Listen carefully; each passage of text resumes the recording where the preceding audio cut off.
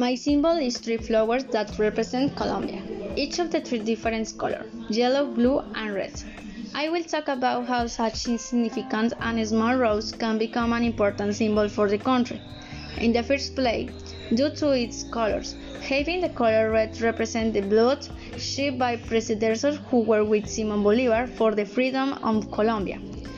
The blue color represents the stability that Colombia has achieved throughout its existence.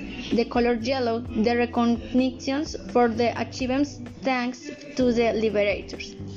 We can talk about the combination that can be generated.